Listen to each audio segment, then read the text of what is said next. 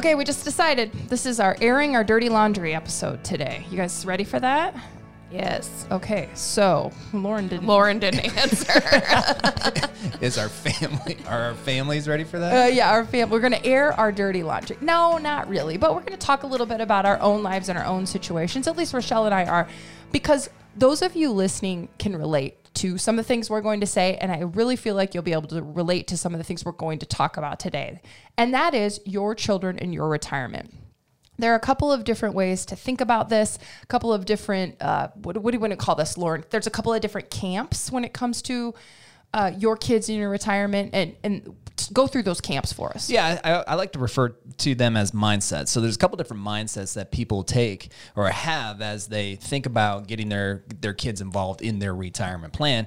One of those mindsets is they don't want their kids to have any knowledge of what their finances are, what their retirement intent is, how are they going to be able to afford their lifestyle. They're just really private. And we see this a lot with the families that we work with their parents. You know, it's that Great Depression era where they've gone through a lot of really bad scenarios. So their mindset is completely different, and they tend to be really private. These are the stories that we hear from our families where their parents will pass away and they have to go digging in the backyard for the jars full of money, or they have to dig in the drywall looking for any cash that could be crazy.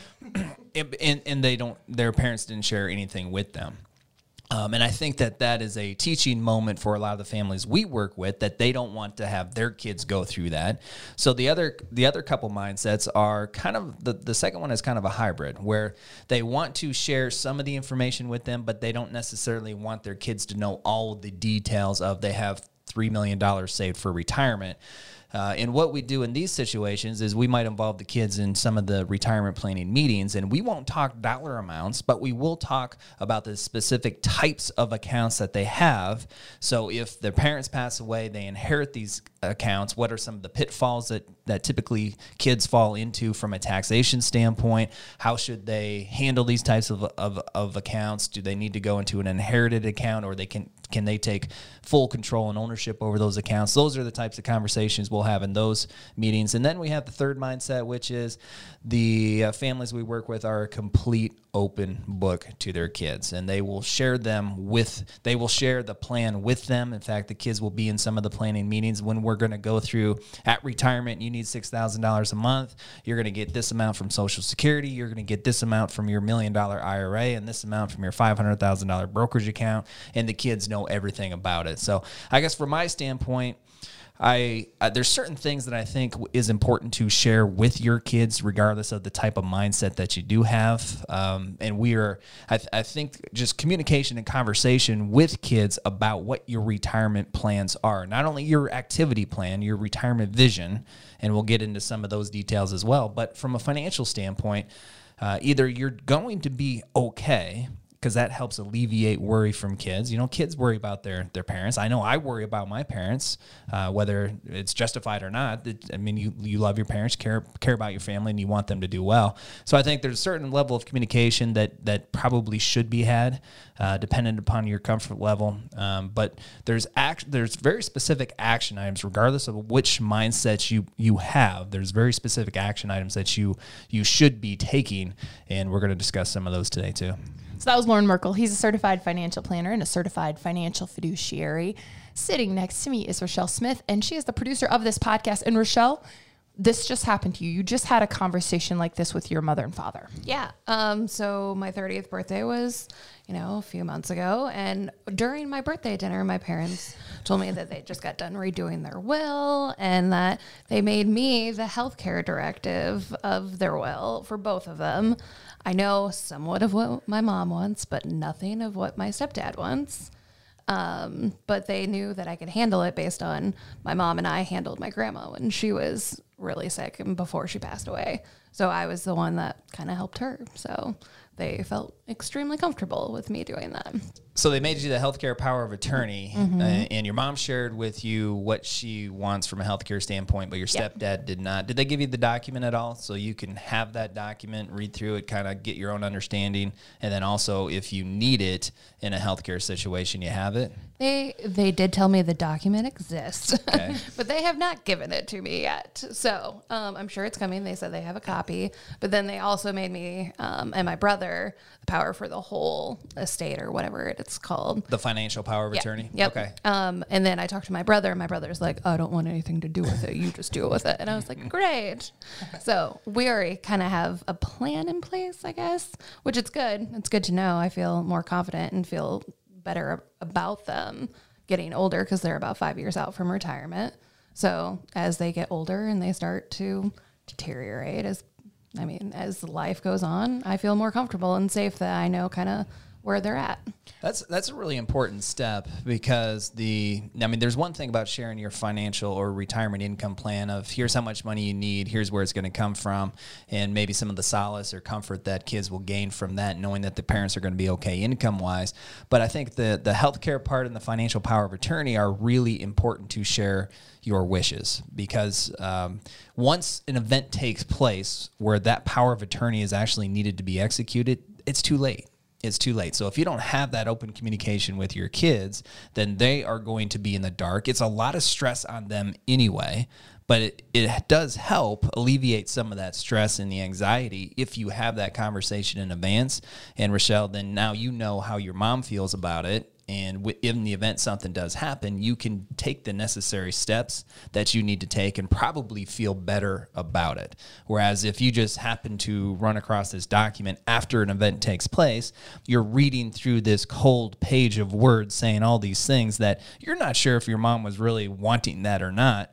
But having that open dialogue, I think, really will help in the event something does happen for you to perform your duties. I have a couple of questions about this document. Does it only work if both of the spouses are gone? And I'm thinking, like, let's say something happens to Rochelle's mom, but Rochelle's stepdad is still alive. Does he have first choice or first chance to make medical decisions on her behalf? Or does it bypass the living spouse and go straight to Rochelle? That should be outlined in the document. Okay. It also does vary by state. So that should be specific in the document. Who and in what instances does that individual have power? And then does it specifically say, of course, the thing that's coming to my mind, and I'm sure there's way more decisions, is like if someone is on life support, you remember that famous case like down in Florida where the mom and dad were butting heads with the woman's husband, and it went on for years that she stayed on life support, or maybe it was a year. Right. Is it life support decisions, or there are a lot other things outlined in the document? There's a lot of things outlined in the document. Life support would be one of those items. You probably would be surprised how many people don't have these documents in place, and that's usually where we see this conflict. Some event happens, the power of attorney is not in place, and at that point, because they're incapacitated, they can't execute a power of attorney. So now there's different parties, different loved ones that have conflicting views, fighting, trying to figure out. And of course, the state is going to default to keeping them alive and maintaining that status. So whether or not that's what the real wishes of that individual is. So if you don't have a healthcare power of attorney, if you don't have a financial power of attorney, those are documents that are not necessarily difficult to get in place, but is really important to do so. And think about your loved ones. Think about the people who may potentially be fighting and creating a conflict between your loved ones if you don't have that in place. And typically what we see is they both have your best interests at heart. But it's really hard when you see your mom, when you see your dad go through something like that. It's really hard to say, okay, it's really hard to interpret what they would have said without that communication or the document, and trying to, pulling the plug on somebody that you really care about. That's hard for some people to do, even though it may be what they wanted. Well, in the interest of airing our family stuff, my family's in the first camp there. We don't talk about it. My dad, if you ask him, Dad, what's your plan for, like long-term care, any of that? Just push me off a cliff. I mean, that's literally what he says every time I address this subject. Sounds like your dad talks to my dad. Since I've been working with you for 4 years, that's been his response every time. You've been doing this for over 20 years, and that's your father's response. And some people just aren't going to change if that's their response. No, I mean, and my parents have always been very private as well. Probably about a decade ago, they started opening up to me with questions and concerns that they had. So I'm pretty aware of what's going on with their situation now. But that's what my dad always says. In fact, my mom says the same thing. And I hear this all the time. When people are in the pre-retirement phase, that's not typically when they're concerned about long-term care. There are a number of pre-retirees that are, but typically where I hear the questions about long-term care is once they have retired. They've settled into retirement for a couple of years. They got the income thing figured out. They're confident about having enough income. And now it's a matter of what else is next. What else could happen in their retirement? And maybe they've seen their parents go through a long-term care event firsthand. They see some friends, family, and they see how devastating that can be to their financials. And now they start to worry and say, what should we be doing with this? But a lot of people say, just I'm gonna go out to the back 40 or I'm gonna jump off a cliff. Don't put your family in that situation. Right? As many times as many times as I've heard that, I've never seen it happen. Right. Never seen it happen. So we need a more realistic plan. We need a plan that's not going to put your family, your surviving family members potentially behind bars. Right. So I've heard just give me a gun. That doesn't work. That doesn't work. So there needs to be a plan for it. And think about your family and what they have to go through in the event that you have something like that, and let's make it easier for them. So if you're listening to this, you're probably thinking, okay, when should I involve my kids? No matter what camp I'm in, there are actionable item steps that you can take to prepare for retirement. So first, let's talk about the zero involvement. You're one of those people who's private. You don't want the kids to really know what you have, how you're going to proceed as you move to and through retirement. That doesn't mean that you should be totally hands off, though, when it comes to planning for this. Well, I think at the very minimum, what would be very beneficial is if you have an inventory list of what you have. So passwords of different accounts, where the money is held, what particular banks, approximate dollar amounts on that date. So the kids are not trying to tear down walls and seeing what's hidden behind the walls, or dig up your backyard to see what potentially could be in there, because they've heard the stories that you've said about grandma and grandpa where they had to do that. It's just really easy. It's concise. Maybe even some phone numbers for the institutions that they can call. If you're working with a planner or an advisor, the contact information for that planner or advisor. It just makes it really easy. And this is one of the benefits of doing the comprehensive retirement planning that we do, is our families have that plan. It's a written document, and as a part of that written document, there is an inventory list of all of the different assets they have, whether it's assets here at Merkle Retirement Planning or it's their checking and savings accounts at a local bank. It's all inventoried, it's all dated, and it's just a nice, concise one-pager. So that was something like that would be very beneficial for your kids to see in the event that you pass, and if you are of that first mindset where you don't want to share anything with your kids. You want to be really private. You don't want them to know about it. At least have an inventory sheet to make things easier once you do pass. A couple of other things you can do, no matter what mindset you are of, is to have your TOD, your beneficiaries, and some other things in place as well. What you're hoping for is the smoothest transition once you pass. The smoothest transition of assets, have the beneficiaries, your loved ones, do the least amount of work possible. It's an emotional time frame anyway, and this financial anxiety, in addition to the emotional anxiety of just losing you, is a tough thing to go through. So the transfer on death, which Molly you referred to as the TOD, that is typically a beneficiary designation for custodians like brokerage accounts. On your IRAs and 401k plans, make sure you have the beneficiary designations, as well as your bank accounts. This is one that we see missed all of the time. Your checking account, your savings account at your local institution, you can have a payable on death, POD, which does the exact same thing as a beneficiary designation on your IRA or 401k plan, and the exact same thing as a TOD or a transfer on death on your brokerage account. And all of these beneficiary designations do is they allow these assets to bypass the probate process, which means it's typically a private transaction, and it's the easiest way to transition these assets to your loved ones. Speaking of the checking and savings, a lot of times people default to putting one of their children on checking or savings with them. If they should pass, then the child can take over that checking and savings account. But that's not a good idea, because that child, if they would happen to get divorced or be in a lawsuit, they can go after those assets, right? You know, this is interesting, because whenever this topic comes up, I remember a conversation. I remember my mom always wanted to talk to us kids about financial matters, things of concern, credit cards, what it means, what things to look out for. And this is one of the conversations that I remember coming up. And she was telling me or us that it was a good idea to have joint ownership on a checking or savings account, because in the event that they pass, pass, then us kids will have direct access to it, and there's going to be very little time or no time before we can get access to that money. So I kind of remember them putting my sister on as joint owner on some of their accounts.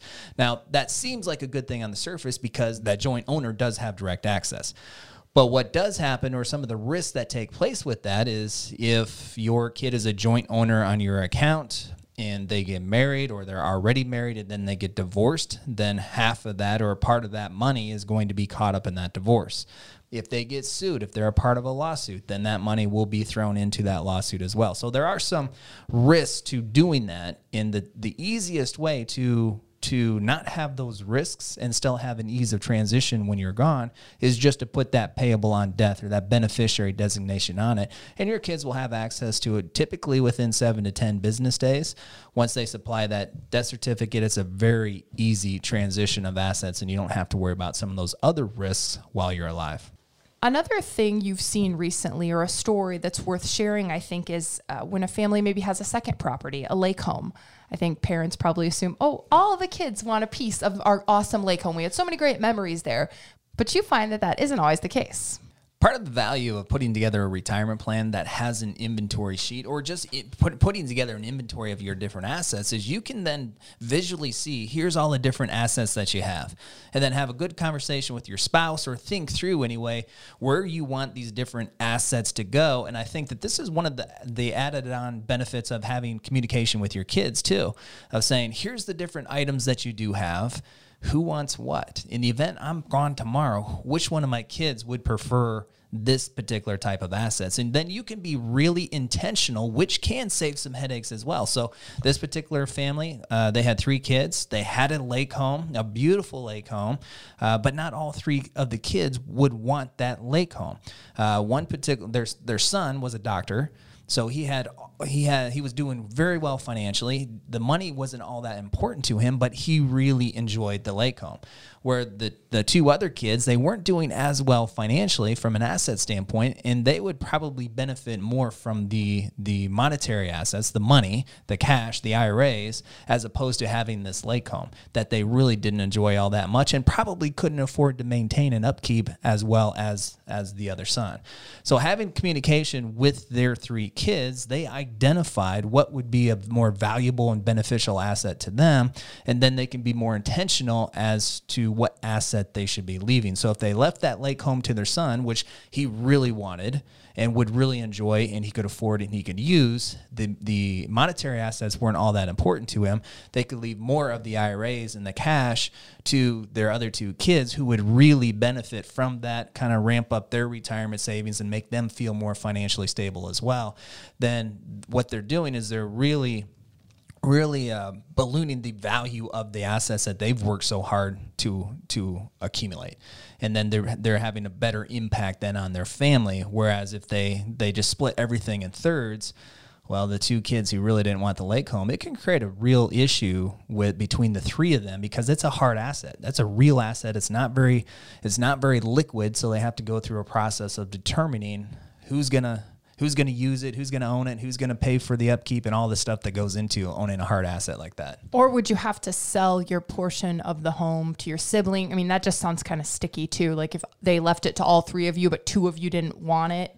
There's a lot of opportunity for conflict. And whether it's a lake home or what we see here a lot in rural Iowa is farmland, where there's 1 kid who's still actively engaged in the farming. There's 3 other kids who want absolutely nothing to do with it. The parents pass away. This farmland, maybe 500 acres, is a multi-million-dollar piece of land. And so the 1 kid who really wants to keep the family legacy going from a farming standpoint, and the other 3, they just want to cash out. Well, now he has to come up with millions of dollars to buy out his siblings, which is not all that easy. So the siblings are impatient. It causes conflict between the 4 of them. And then he has to try to find out or go get some financing to try to buy them out, which could be extremely difficult depending upon the marketplace at that time or the environment. And it could put him in a financial struggle as well to to finance such a large portion just to try to keep the family farming legacy going. And I feel like this all comes from a good place from the parent standpoint. They're thinking, we'll split the cabin 3 ways because we don't want to favor one child. We'll split the farmland 3 ways because we don't want you to think we favor one child over the other.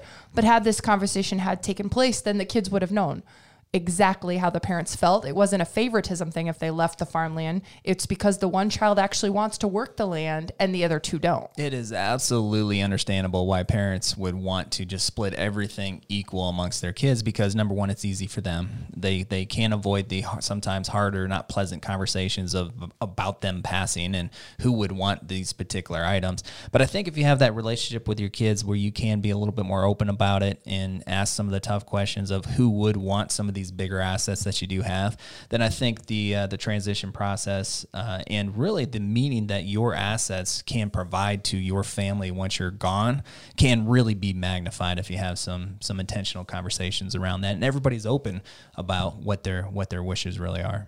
So clearly, knowing where the money goes, how the money transfers, very important. But you also find it important for the kids to know the activity plan, the lifestyle plan, the overall retirement goals.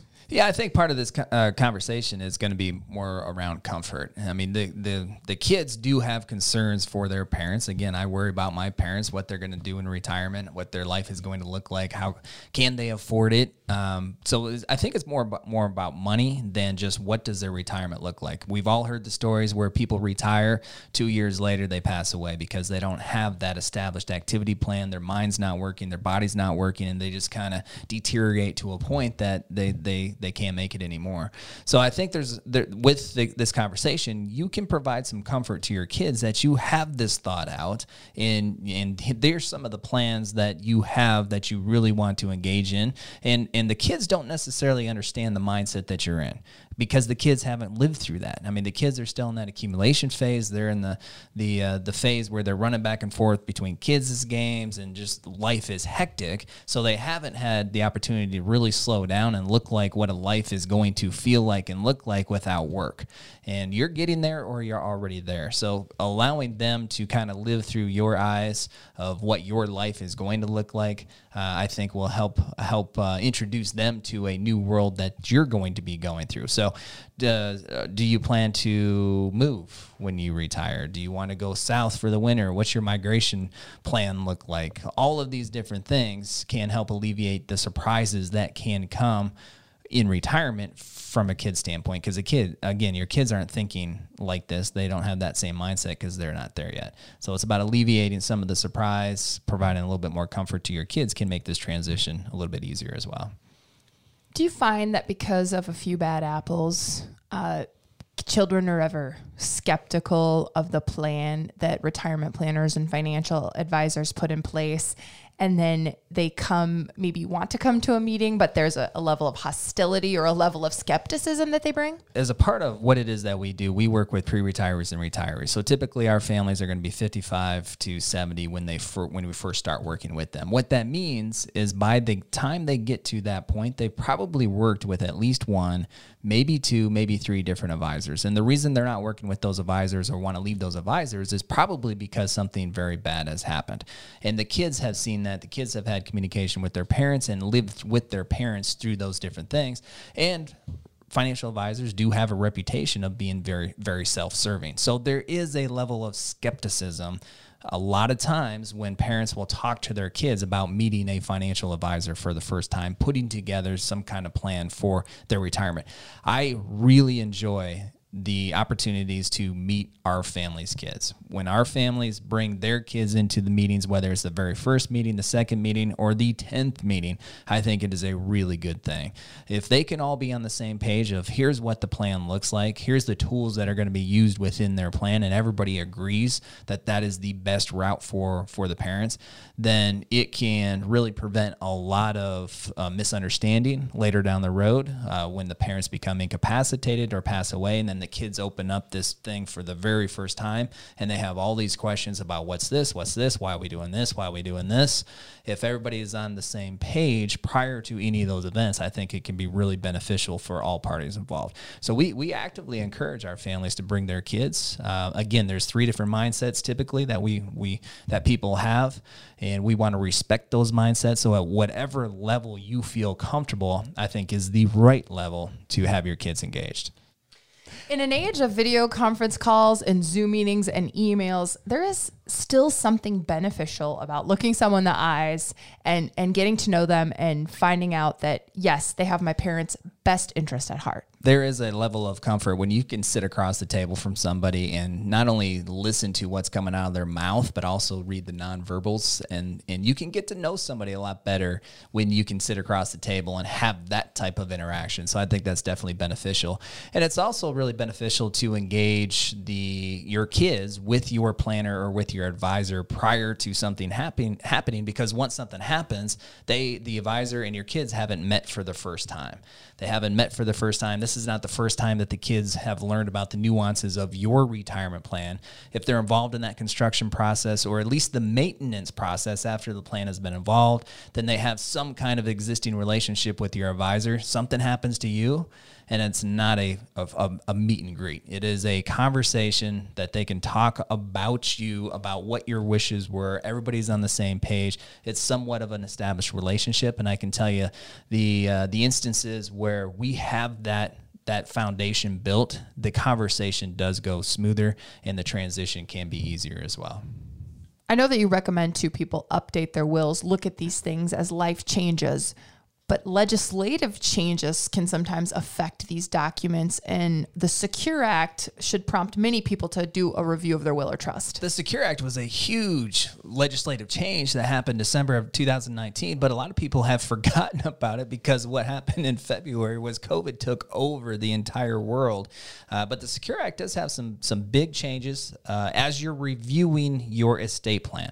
If you don't have a will or you have an outdated will, make sure you get the will updated. Review whether or not you need a trust. If you already have a trust, then you want to make sure that your trust is Secure Act ready. A lot of people who had a trust in place prior to the Secure Act need to modify that trust, because the implications of the Secure Act could be that your IRA money, which is where most people have their retirement savings, if you have specific control measures around, you don't want Johnny, your son, 30-year-old Johnny, to receive $1 million all at once. So you have some control measures in that. The Secure Act could completely blow up that trust and make sure that Johnny receives a lot less of that money and Uncle Sam receives a lot more. So make sure if you have a trust, it needs to be reviewed. Make sure it's Secure Act ready. And when you update your will or put your will in place, update your trust, put your trust in place, it is an excellent opportunity to also make sure you have your healthcare directives and your financial directives, your healthcare power of attorney, financial power of attorney, and living will updated or implemented as well. All of those things should work together and are going to be the main documents that comprise your legacy plan. And the Secure Act has a big enough effect on retirement plans that we did an entire TV show on the Secure Act and how it can affect your retirement. If you go to YouTube and search Merkle Retirement Planning, you can find the episode that we did specifically on the Secure Act. Plus, you can always listen to this podcast. It's Retiring Today, and we thank you for listening. Merkle Retirement Planning is an independent financial services firm helping individuals create retirement strategies using a variety of investments and insurance products to custom suit their goals and objectives. Any information discussed in these shows is for educational purposes only and should not be construed as investment, tax, or legal advice. Investment advisory services are offered through Elite Retirement Planning, LLC. Insurance services are offered through MRP Insurance, LLC.